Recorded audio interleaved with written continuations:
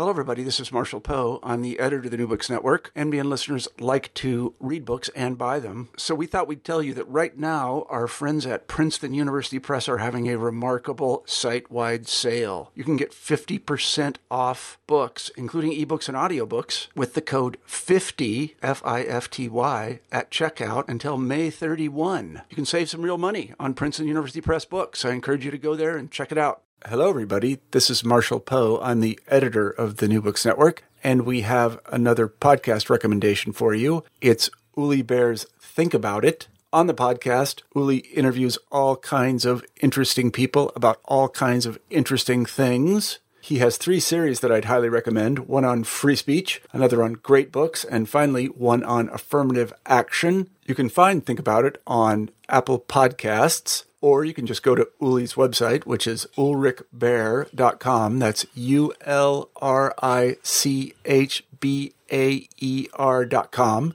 And you can download or listen to episodes there. We think this is a terrific podcast. In fact, it's so terrific that we're going to offer you a little taste of it. The episode you're about to hear is from Think About It, and I hope you enjoy it.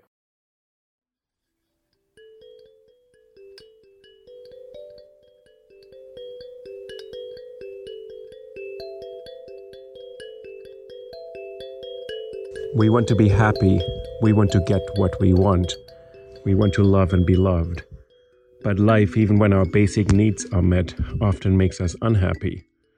You can't always get what you want, Freud noted in his 1930 short book, Civilization and Its Discontents. And our desires are foiled not by bad luck, our failures, or the environment, but often by the civilization meant to make life better. So why isn't civilization set up to maximize our happiness and pleasure? Why does more civilization, more culture, also mean more psychological suffering? In his short book, Civilization and Its Discontents, Freud shows how culture is not the refinement of humanity, but also an effort to socialize everyone into a system that produces the types of discontents and unease which characterizes modern existence. Repression is not the problem of some neurotic individuals, something that we can overcome, but it is a necessary mechanism by which we become part of society.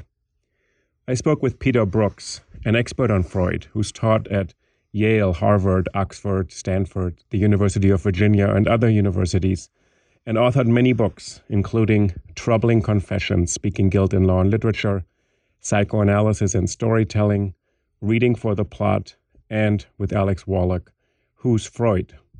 Professor Brooks linked Freud's Civilization and Its Discontents to an earlier text written in 1915 at the beginning of World War I, called Thoughts for the Times on War and Death, where Freud noticed that the veneer of civilized behavior was very thin indeed, and that within months of the beginning of World War I, people who had coexisted very peacefully as neighbors, right next to each other, often for decades or even centuries, were very suddenly and very quickly capable of inflicting the most gruesome violence upon each other. I ended up asking Professor Brooks if civilization and progress inevitably lead us to more psychological suffering, what's our way out?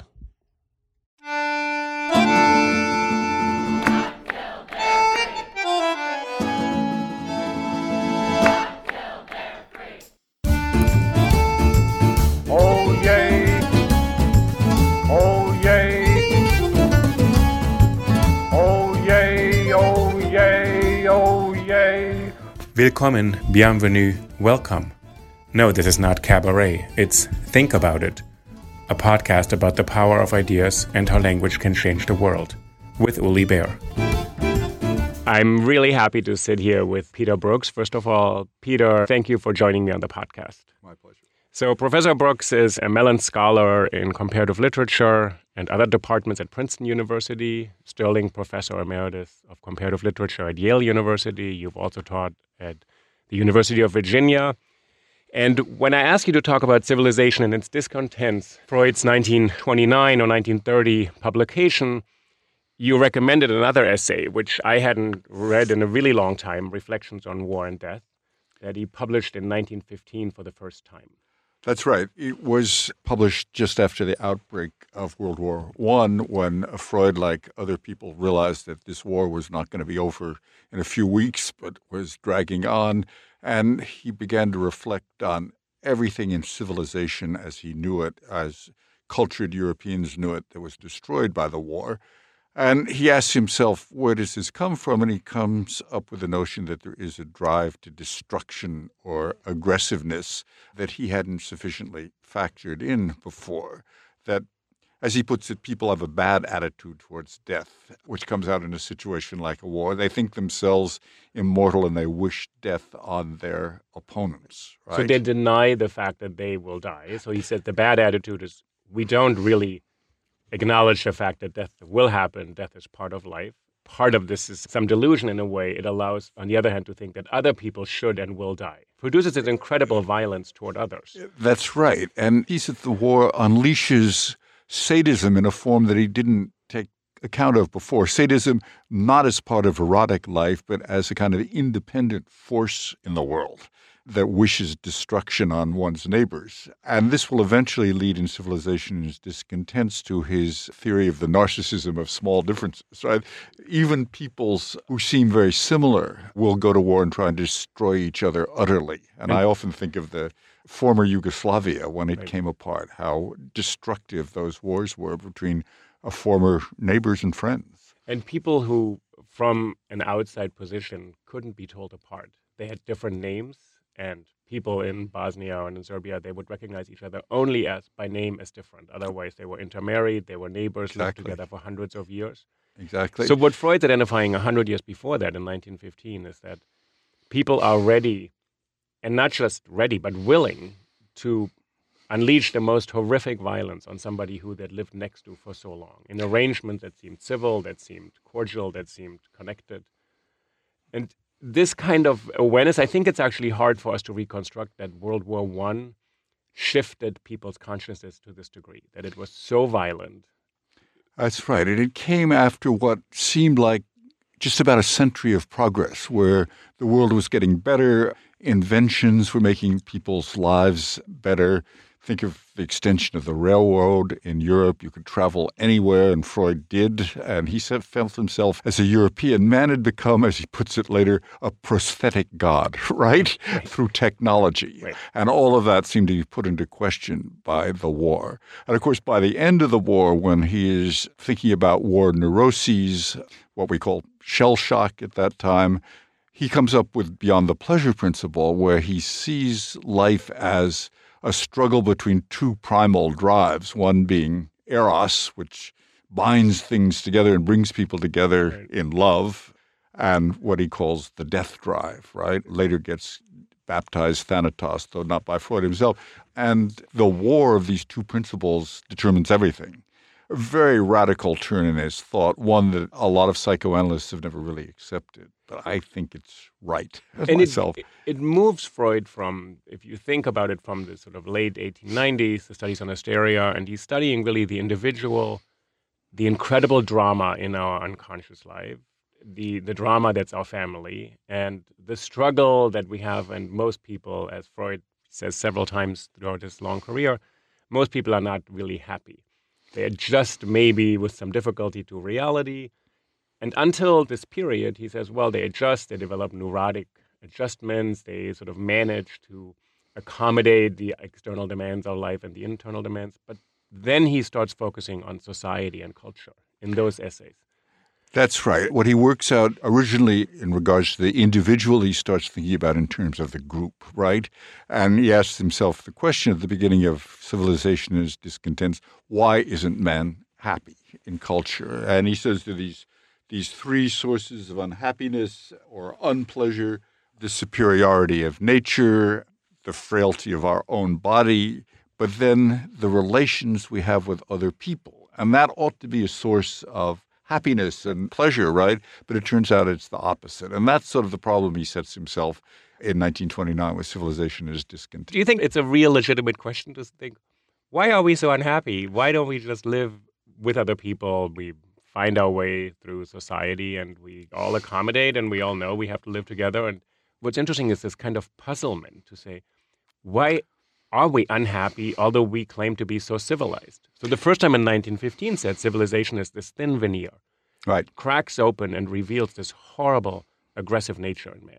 And then 1929, he comes back and says, civilization itself doesn't seem to really promise all that much. It doesn't make us happier. No, that's right. The groups themselves are pathological, as he says. You know, I also see an echo of, or hear an echo of Rousseau here, right? That men and citizens are different things and different demands are put on them. That men can be sort of libidinally free, but once you enter the state of citizenship, the state is going to demand all sorts of restrictions on your pleasures. And you certainly, if you think of the French Revolution as being, in some sense, fathered by Rousseau, by the time you get to the Jacobins and the so-called Republic of Virtue imposed by Robespierre and his sidekicks, the individual has to give up all sorts of things in order to be part of the Republic of Virtue. Because what's the idea behind this? In Robespierre and the Jacobins, this Republic of Virtue, that people have to subjugate their own desires, interests to the collective. To the collectivity. And if you refuse to be virtuous, we're going to cut your head off, right? And we determine what's virtuous. Right. Right. We'll force you into tyranny virtue. Of the good. Yeah, right. But I mean, going back to Freud, I think that the great discovery of Beyond the Pleasure Principle is that it's inherent to groups and to society, to civilization or culture as a whole, that it creates unhappiness as it creates happiness. And that has to do essentially with the creation of guilt and with the role of the superego, right? If the superego is the internalization of the father's law, thou shalt not, right? First of all, thou shalt not have the mother. The more you become virtuous and obedient to the demands of your conscience, the more that conscience demands of you. The superego becomes this aggressive, destructive force working in civilization, creating more guilt than people can deal with. And initially, the idea of a superego is kind of the internal mechanism. We have internalized the restrictions imposed on us. I cannot go out into the world and do everything I want. I cannot run around naked. I cannot just take everything I want. I cannot eat all the food I want. I cannot sleep with everybody I want. There's social conventions and strictures to make everything work together. And then he shifts to say the superego internalizes this, but becomes incredibly powerful. It restricts us all the time and makes us constantly feel guilty, even about things that we don't necessarily need to feel guilty about. So civilization then becomes based in Freud's view on instinctual renunciation of all sorts of things that we would want if we were in the state of nature. And this dynamic has a way of reinforcing itself and becoming worse and worse. So the more you renounce, the more your superego demands that you renounce. Right? Because Freud says these instincts don't go away. They're tamed or somewhat restricted, but kind of repressed. They sit there and they need to find other channels of expression.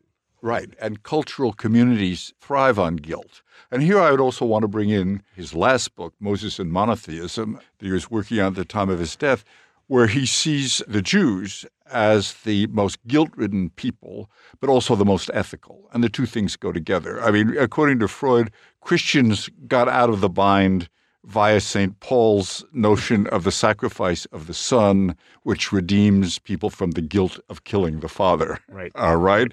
But the Jews were never able to accept that kind of facile compromise, and therefore they continued to live with this burden of guilt, but also to be the most highly ethical people. But it ties them together. In Moses, he says the gang of brothers, they either actually or symbolically kill this father figure, but then develop a kind of bond amongst themselves. And guilt, yeah. And guilt, which is very strong. They all know remorse from killing the father, yeah. They committed some crime or some transgression, and they all know we're in this together in a sense. Right. And in a sense, I mean, Freud's scenario in Totem and Taboo is that the primal horde actually gangs up on the primal father and kills him. Right. And then the sons essentially have to live with that remorse, and this creates guilt and it creates the law. But he also says later on that you don't really have to kill the father physically, right? You do it in your mind in any case. And what's interesting, what he's after is trying to think, how do people actually feel a bond with other people as a large group? He has this interesting section in Civilization where he talks about the Christian injunction to love thy neighbor. Yeah. Which he says is impossible of realization. Why is it impossible for him? He said it's a brilliant an amazing stroke in Christianity to say love is all-encompassing. Right. You must love everyone, especially your enemies. Right. And I mean, he sees it as an ideal which needs to be deconstructed, if you will, right? Because really your attitude towards your neighbor is that you want to kill him. I mean, it can be ambivalent, right? He There says, could be first of love. all, the neighbor also wants to assert himself or Right, herself. right. And secondly, then he says this simple sentence, I can prove this because not everyone is lovable. I've always thought this sentence is such a strange sentence because it sort of goes to the heart of what Freud thinks the human is. He says some people are not lovable. So to impose love on all of us, that you have to love everybody, we know that not everybody's lovable. That's not real love, according to Freud, right? But it still becomes a really dominant force in society. And I think part of what the essay from 1915 and then Civilization and its Discontents, he says, this is tenuous, this is thin. It doesn't really help. That's right. No, I mean, if you thought that society was held together by some however watered down version of love thy neighbor as thyself, then you're okay, right? And then you can imagine societies perpetuating themselves and democracies compromising their differences, right? And even if you disagree totally with your neighbor, there's somewhere down the road, there's a compromise you can come to. He's saying that's not going to work. At least that's not going to work forever. And of course, he adds the final sentence to his text just as the Nazi party is coming into power in the Reichstag. So, yeah. Which is really sobering and kind of terrible. He writes in 1915, World War I is going to devastate Europe and then the whole world. And then 1930, he writes this text and finishes it and completes it right when the Nazis. And Freud, as we know, stays in Vienna for several years. And to the last minute. To the last minute, and somehow thinks, this is terrible. Although he's seen people do the most horrific things. And then he finally is kind of evacuated with the help of Marie Bonaparte and other friends, and he gets out, and his family, the remaining of family, get out. But there is a sense in which, what do you think is the other mode of actually living together then for Freud? If he says the veneer of civilization doesn't hold, as soon as there's a crisis, people will revert or allow these things to come through. I mean, I see Freud as essentially a tragic humanist. The fact that he keeps reaching back to Greek myth, I think, is part of this, right? That man's capacity to be happy and to love is always very limited, both in time and in extent. And if you try to trace down the sources of your identity and your being the way Oedipus does, you discover that you're incoherent, right? You are this kind of bundle of forces. And after he is evacuated to England, and it wouldn't have happened without Marie Bonaparte and Ernest Jones sort of insisting that the moment had come, right, after the Anschluss, then he, in his late essays, are all very pessimistic, and particularly Analysis Terminable and Interminable, dates from 1937 or 38, just before his death. And he sees analysis essentially as never ending for the analyst himself, because he says the analyst summons up all these terrible demons in the human breast. And the only way for him to deal with them is to be analyzed himself. So this is kind of infinite recess in a process of enlightenment. And when you said he's a kind of tragic humanist, and goes back to these Greek figures which are divided and can't really be happily reconciled. So Oedipus, we know, he knows what he knows, and he'll still commit all of the transgressions that he knows he shouldn't. And there's no way he can't, yes. It's fate. He can't know. We realize what he's doing is exactly what he was meant to do, what he didn't want to do. It seems to be a kind of dead end. We're trapped. And knowledge, or going through psychoanalysis, doesn't liberate us. It doesn't make us into a fully integrated person and say, this is my aggressive impulse, this is my erotic impulse, I can manage them and I can live them out. There's a lovely phrase somewhere in Civilization and its Discontents about the mild narcosis of art. That's one thing you can look for in Civilization, right? But it only produces a mild narcosis. So that's one way to actually get through life. Right. It's interesting, before he gets to this Christian idea of love thy neighbor, love everyone, he says, love is a way for us to feel connected in such a deep way, in such a powerful way that actually we look for this all the time. He says we look almost to a fault for approval, for love, to be loved, because it can make us feel whole for a moment. Yes, and he turns at the end of the essay to the work of Eros, and perhaps Eros will find a way to get us out of this situation. But then, as he's doing the second edition, he adds that last line, because of the victory of the National Socialists in the Reichstag, he originally ended the essay by saying, "And now it is to be expected that the other of the two heavenly powers, eternal Eros, will make an effort to assert himself in the struggle with his equally immortal adversary, that is, the death drive." And then he adds, "But who can foresee with what success and with what result?" So that sort of optimistic last line is then in the second edition tempered. Because he fears, what is this question? With what success? He said Eros could temper all this. We could find love or sort of find... Right. One of the roles of Eros is to bind people together, right, in communities. Right. And if you could imagine a community possibly where Eros was so dominant as in some utopias that it really ruled men. But that's a dubious proposition. And of course, he has some passing remarks to say about property and about socialists and communists. And he does think that our relationship to property is one of the great problems. Again, he's a disciple of Rousseau, but he just doesn't see what the communists have done in the Soviet Union has brought a solution to that issue. So Rousseau, first of all, says, in some ways, Rousseau also says civilization doesn't make us happy. It makes us actually more unhappy. Absolutely. Which is a very strange thing. You read this book, you say, one of the great fathers of democracy, of Enlightenment thinking. And he says, knowledge, information, understanding makes us less happy. Right. Freud has a really interesting rejoinder. He says, Min was maybe freer, but of course the freedom was totally useless because he was threatened all the time by everybody else. So he said, you can't take advantage of this. So there's no return to a and there isn't. I don't think there is in Rousseau either. No. I don't think you can read him that. There's no way to go back to this. And then Rousseau says property becomes the first you put on your stake, you mark your field, and then you tell somebody don't transgress here, and then it becomes the site of struggle because I own this and you can't own it. Right. And then Freud says the communists want to take away property, at least we'll remove this one thing we're all fighting about all the time. Right.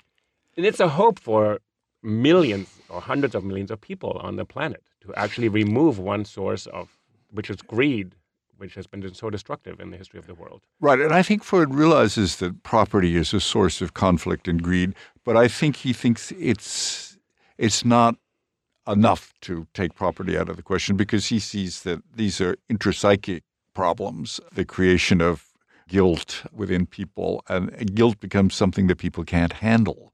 There's another wonderful, strange little essay of Freud, just a few pages, called Criminals from a Sense of Guilt, where he says criminology has it all wrong. Why do people commit crimes? It's because they have this burden of guilt that has to be enacted. So they go out and kill someone because they want to be punished, right? It sets all of penology on its head. Right. But so if it's the internalized restrictions of society, why does Freud think it's become such a problem for us? Wouldn't it be good if we all feel a bit guilty sometimes so we don't do things that are not appropriate? I think that's right. I mean, he's not against conscience. He thinks the superego is a necessary part, and it keeps watch on the ego and on the ego's relations to the id, for instance. But it becomes too powerful. It becomes the tyrant. I mean, the more power you give it, the more power it grabs until it becomes absolutely punitive. And I've always thought this must be based in part on Freud's personal experience. I mean, he's someone with a very high sense of morality and conscience, that in the end it becomes punishing.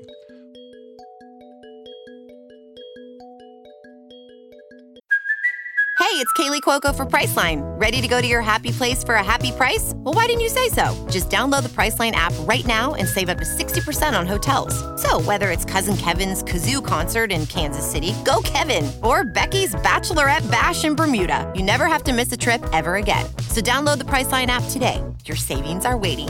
Go to your happy place for a happy price. Go to your happy price, Priceline. When you think of Freud, he's also this ambivalent figure because he focuses his early work on women who complain of what was called then hysterical symptoms. He studies with Charcot in France, and he's actually quite interesting because he starts to listen to women. And as problematic as it becomes, because he ultimately will position women in the secondary status in a way that they can't quite rival the status of the father in the household. And nonetheless, he listens to women for a long time. And he's clearly not in favor of the late Victorian restrictions on sexuality. And I think one major contribution is he says women have a sexuality that they deserve to live out. That's incredibly radical. Oh, absolutely. No, I mean, he's a liberationist in terms of sexuality. But I think as time goes on in his later work, he realizes that the liberation of sexuality has its own internal limits, right? There's something about sexuality itself which is unsatisfactory. It's not there's this state of nature we can get back to, or just pure living out our sexuality, which later readers of Freud, Marcuse, they will try to tap into this and say there is a kind of revolutionary, radical potential in here. Right. And I always thought it's interesting that Marcuse, who writes Eros and Civilization, which is an attempt to respond to civilization that discontents, and he says, if we liberated our own sexuality. Right, and a great deal of sort of communes and utopian communities going way back have been based on this. I mean, I've always wanted to write a book that I'll never write on the American utopian communities. A lot of them were based on sort of a free sexuality. And all of them came to grief, partly because they were too interested in non-reproductive sex. And what Freud says, because you can liberate sexuality all you want, you still have the structure internally that you will actually look for things to feel guilty about. Yeah. You will not remove guilt. Right. You will not remove the superego. Right. This idea that you can free the psyche of these internal structures. So people are trying to remove the external societal structures. And I think Freud, in some sense, would have been in favor of that, right? Because he thought that bourgeois marriage and sexuality were much too restrictive. Right. But he would not have bought into some of the utopian aims of those utopian communities. Because the utopian aim is to liberate the individual. Right. In a group, right? In a group, interesting. Right, like in a commune, right? But I just think he thinks that's not possible because there the pathology of groups takes over. And what is this pathology? How do groups function? How do they bond for Freud?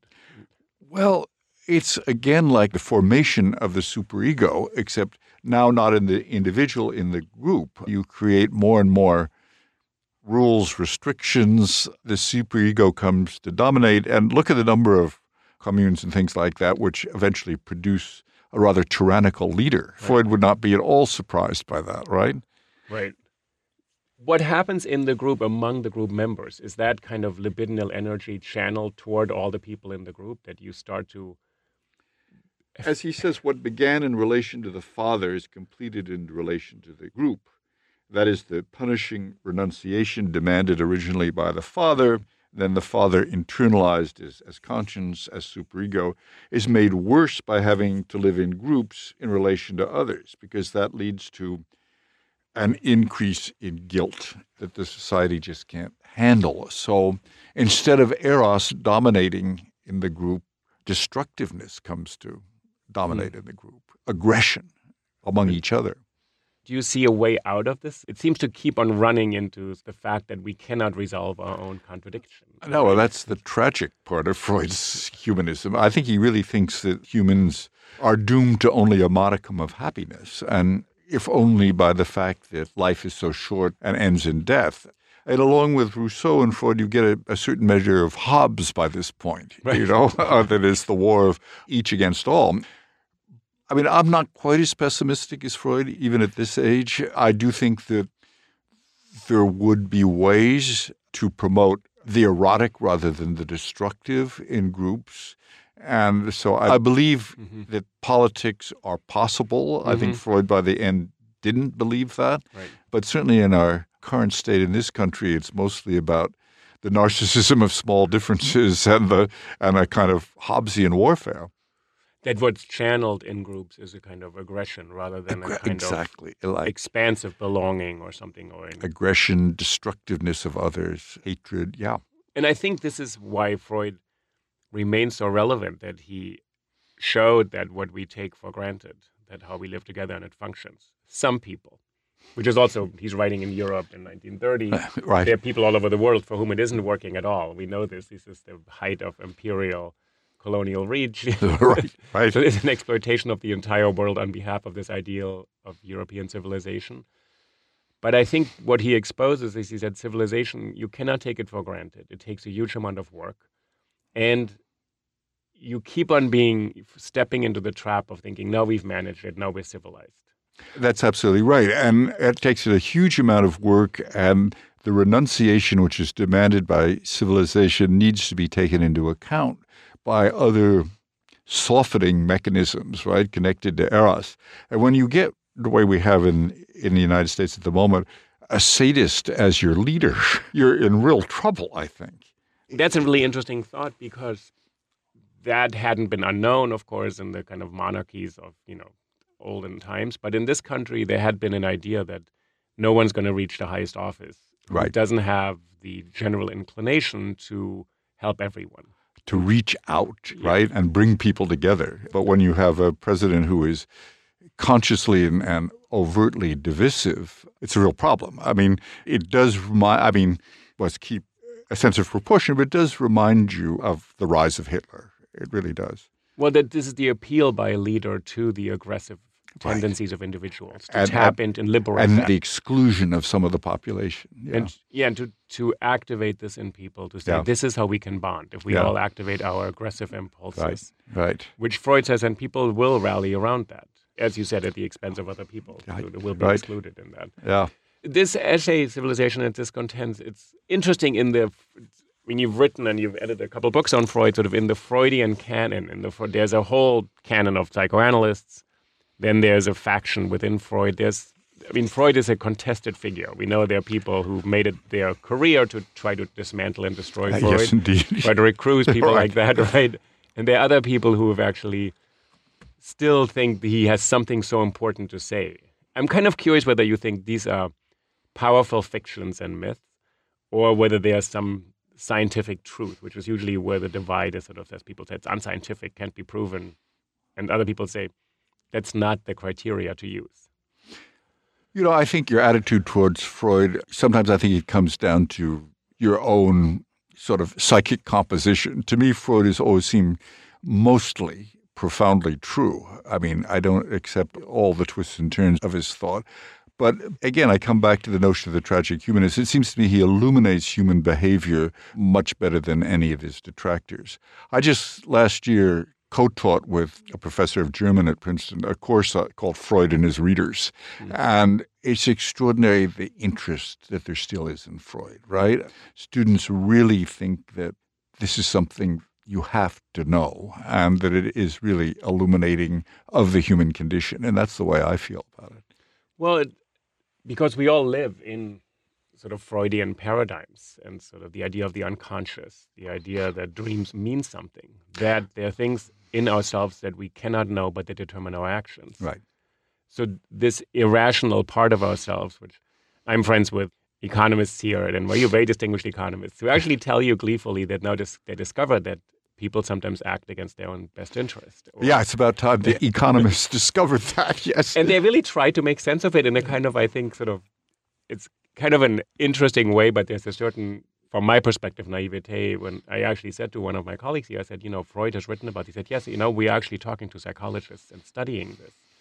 Of course, psychology now is in a completely different place. It does studies. It wants to be scientific. It does samples. It doesn't do this anymore. It doesn't write speculative books. And they don't read Freud. They read sort of textbook Freud most often in psychology departments. I think that's a great pity because, among other things, Freud is a great writer, a great essayist. I was thinking when you were talking of the essay on the ego and the id, which has these wonderful metaphors of the relation of the ego and the id, where he says the id is like a horse that the ego can scarcely master, and if the horse wants to go back to the stable by itself, all the ego can do is follow. Right. And then later on he says that the ego is like a constitutional monarch who cannot really oppose the decrees of the parliament being the id, right?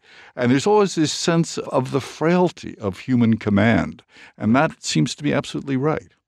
And it's interesting that he sees this during the war and then in the early 30s, and he says, we shouldn't trust the way we are so in control of ourselves. Yeah, I think right. this is the devastating Exactly. insight. Yeah. And he doesn't exempt anybody. Right. And he says there's not good people. We don't have to worry about this. And we have to worry about these barbarians out there who are not controlling their impulses, which has always been a way to get rid of this problem. Right. To say The other people are Right. barbaric or not human or cruel or sadistic. The barbarian is within ourselves, yeah. which is a very hard thing to realize, I think, because then you yourself are as responsible for behavior as blaming all the other people, which is much easier. Everybody else has a problem and I'm kind of a civilized moral being, right? It's very hard for humans to accept that. I mean, look, Freud was writing at a point where he thought that religion was very much in decline and would cease to be relevant not far in the future. And look what's happened. Religion has had a resurgence in all sorts of fundamentalist forms all over the globe. And this is a rejection of the Freudian insight, right? It is looking for salvation in some other kind of myth.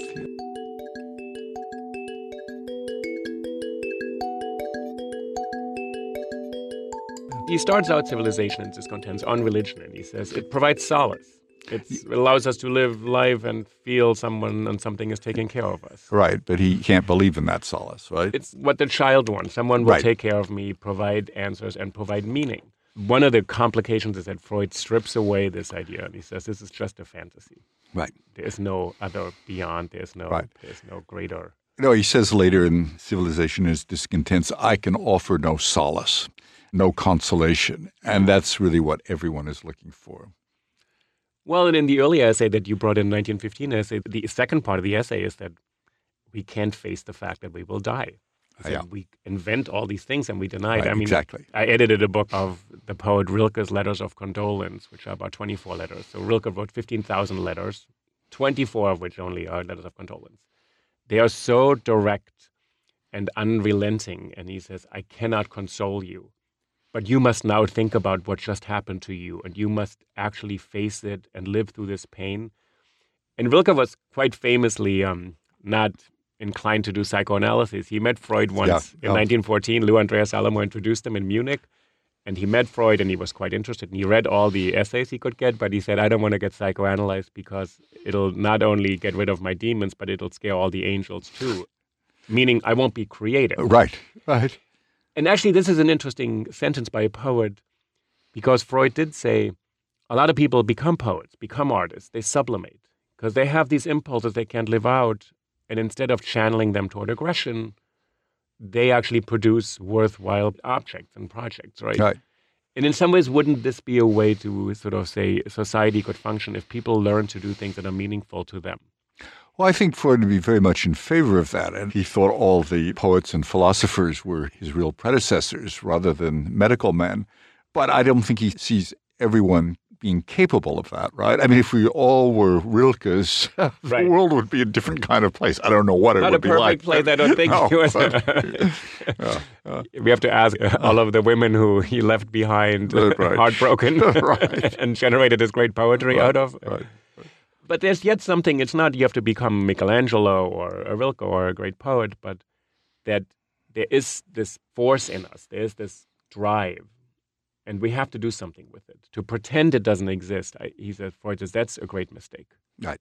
To think it will just be there. Because then he said, then when push comes to shove, when there's a war, when there's a crisis, it'll come out. Exactly. Or it'll get activated. Right.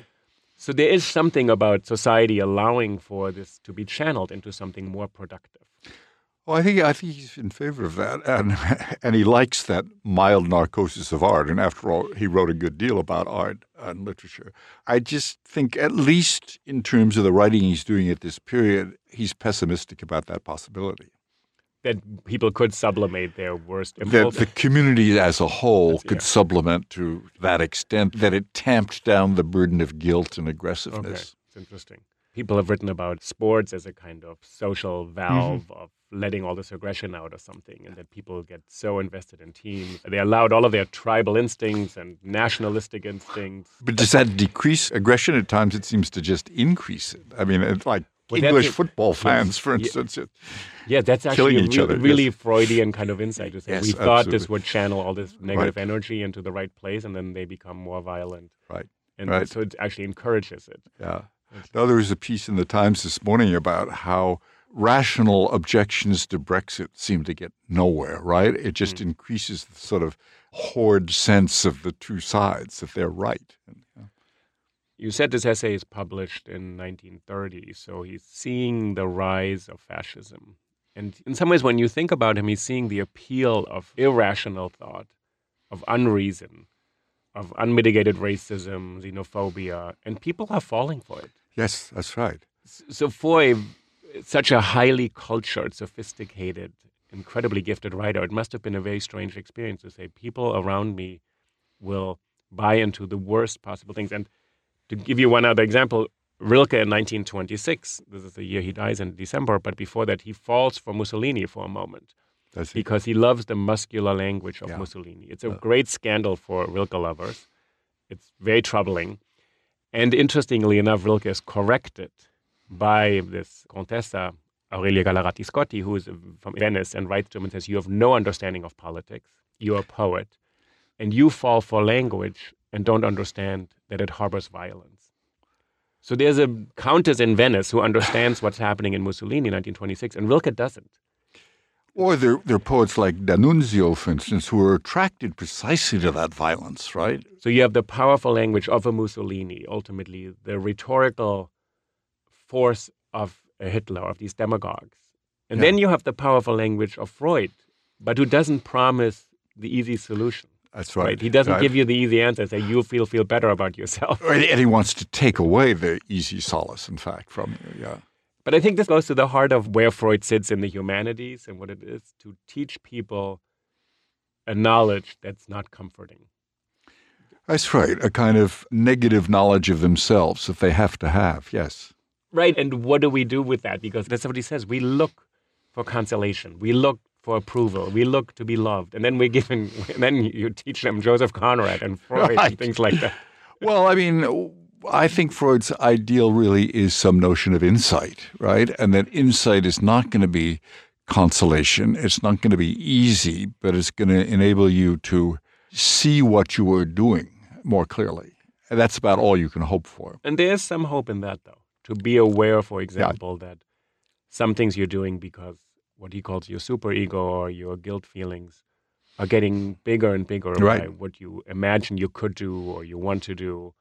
And it's not helping. It's not productive. You can at least come to some understanding of what's driving you, right? Even if you can't stop it or control it. Yeah. When you think of him in his practice, you said there's a kind of modicum of happiness. We can be moderately happy. What did he hope to do for his patients when they left finally after a long analysis?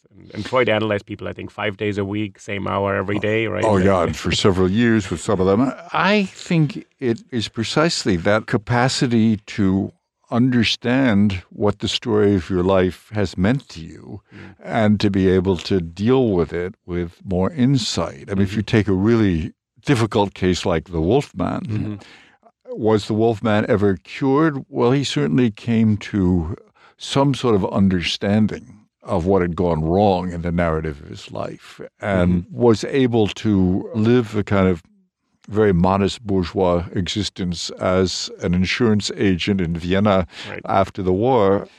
It's not, I mean, that's not a great cure with much applause, but it does enable people to get on with their lives. So in some ways, what he also tells them, what you look for is unattainable. Yeah. Kind of constant happiness. Sort of Eros fulfilled all the time. Like Anne Carson has this brilliant book on Eros, The Bittersweet. She has a moment when she talks about Sappho and Socrates ultimately and the Greek idea of Eros, which is the attempt to hold on to a moment when you're outside of time, when you're in love with somebody and you actually drop out of time because it feels eternal, because you're so connected to somebody. Yep. And you want to hold on to this, not this moment, but this emptiness of this timelessness. That's good. And Carson links it to the invention of writing. She says writing allows you to revisit these moments, which is very unusual and new and different, and it hadn't happened before. Freud says this is not attainable. You will not be fulfilled and happy, but at least you will know why you're not fulfilled and happy. Right. It's the most you can hope for. Yeah. Just to go back to this, you said there's so many different factions around Freud, but you would still read him as a tragic humanist and on the level of great poets and philosophers, not clinicians. Yeah, and I think that's why Freud has largely devolved into the humanities within the university. He is someone we have to read on a par with great philosophers like Hegel, Nietzsche, whoever, because of what he teaches us about life and interpreting life. As a humanist, As a humanist, I mean, it's interesting, when I was in school, there's a couple books I really think about quite a lot. So I read after graduate school, Frantz Fanon, Black Skin, White Masks, which is an attempt to understand the psychology of the post-colonial condition. Right. He's a doctor. He's a doctor, yeah. He's basically applying the entire idea of the psyche, of unconscious motivation, of the superego to the post-colonial condition. Yeah. And so I think what's interesting that Freud generates things he couldn't have anticipated at all. There's Marcuse, who, as we know, Angela Davis refers to as he changed her life. So you have these impacts in areas which Freud probably couldn't foresee and probably was completely blind to in a certain way. One last question. I was kind of interested, you know this better than I do. There's been a huge discussion in feminism about Freud for now probably 50 years, right? Yes. People have either said he liberated women in a certain way, but he also produces a paradigm that traps women in a secondary status. Yeah, I think that there's been a certain strain in feminist thought which has said you cannot ignore Freud, starting with Juliet Mitchell's Psychoanalysis and Feminism, which is, I think, from the early 70s, or the work of Toril Moy, for instance, that Freud certainly is blinded to certain things, but you have to get to those blindnesses by way of psychoanalytic thinking if you're going to really understand what feminism is or what woman is in relation to desire and so on. Because what you said earlier, you said sexuality is such a powerful thing for Freud and so volatile. And Absolutely. It remains an enigma. Yep. You know, one of your colleagues, my teacher, Shoshana Feldman, wrote this book, What Does Woman Want? And Yes. Freud couldn't answer the question in a way, but what he says is it remains the most puzzling thing that we experience difference, which is both structuring and the most exciting thing in our lives, in a way. And we don't know how to make sense of it. Right. Just to say, oh, Freud is a blinded masculinist is too easy, right? One has to take that question seriously and think it through beyond Freud in the way that I think some theorists have done. So to read him against himself in a way. Read him against himself, exactly. That's the way to do it. There's enough in there. It's interesting. Yeah. And a lot of the conversations I have, this comes up in a way where they can use the tools of the tradition to undo some of, or to open up some of the blind spots, right, which is the practice of feminist reading, right, of deconstructive reading. Audre Lorde very famously has this quote, which a lot of people quote, the master's tools cannot dismantle the master's house. Right. But then she goes on and says, but if we only have the master's tools, we should start there and use them for the moment until we develop our own tools. Exactly. A blanket rejection of the tools is not going to do you any good. Yeah. So in addition to Civilization and Discontents, what's the books that you think our listeners should pick up on? Civilization and Discontents, a really short book. It's actually some 50 pages or so, I think, in some versions. Yeah, a lot of books by Freud are short, not the interpretation of dreams, but a lot of the... I think, for me, Beyond the Pleasure Principle is a precious book. I mean, I know that many psychoanalysts don't accept it, and it's weirdly mythic and poetic in the end. He says he cannot explain the origins of sexual difference, so he turns to Plato's Symposium and Aristophanes' myth of the androgyne that originally, it was bisexual being that was split in half, and the two halves have been running around ever since trying to get together. It's maybe the experience of many people still. Right. We're trying to find our soulmate. It makes a lot of sense, but I think that's a brilliant book. I think so many of Freud's essays, constructions and analysis late in his career, which is in theory about psychoanalytic technique, but really has a radical thinking about narrative, for instance. What do you do if you can't retrieve things? Well, how you construct them and how that construction can be just as good as a recovered memory because it makes sense of your life. Wonderful thinking. This makes me think, I was interested in one thing you said a little bit earlier, how we construct a narrative of our lives. Yeah. This idea that we actually live through time, but then we also tell ourselves constantly that there's a past behind us, we're in the present, and there will be a future, that we actually live in a narrative. To what degree does this narrative have to be coherent or beginning, middle, end? Or can it be a very postmodern, multi-originary story? Well, I think we're always revising it. That's the thing. We're always trying to make sense of what we've done, including mistakes we've made or awful things we've done, and recover them in some sort of way that makes sense to us. And I think that's a narrative process which can never come to an end. I mean, you can never say finis. Life says finis for you, right? And it's up to someone else to say what. I mean, that's Walter Benjamin, right? death is the flame at which we warm our shivering lives, right? We read about death in order to understand what we can never know in our own lives, which is the meaning of life. And Freud teaches us what you just said. We look at the things, the mistakes we made, the wrong decisions.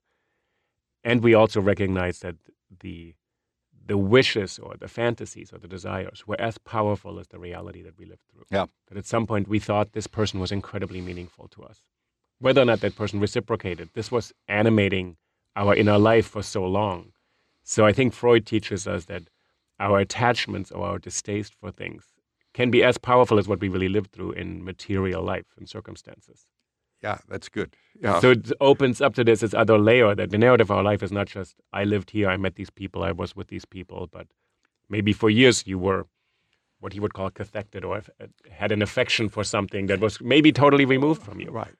It's understanding what bugs us, what drives us. Right. Exactly. So I want to thank you for this conversation. It's really been wonderful, and I hope to have you back on the podcast for another book at some point later. That would be great. My pleasure, Uli. Thank you. Thank you.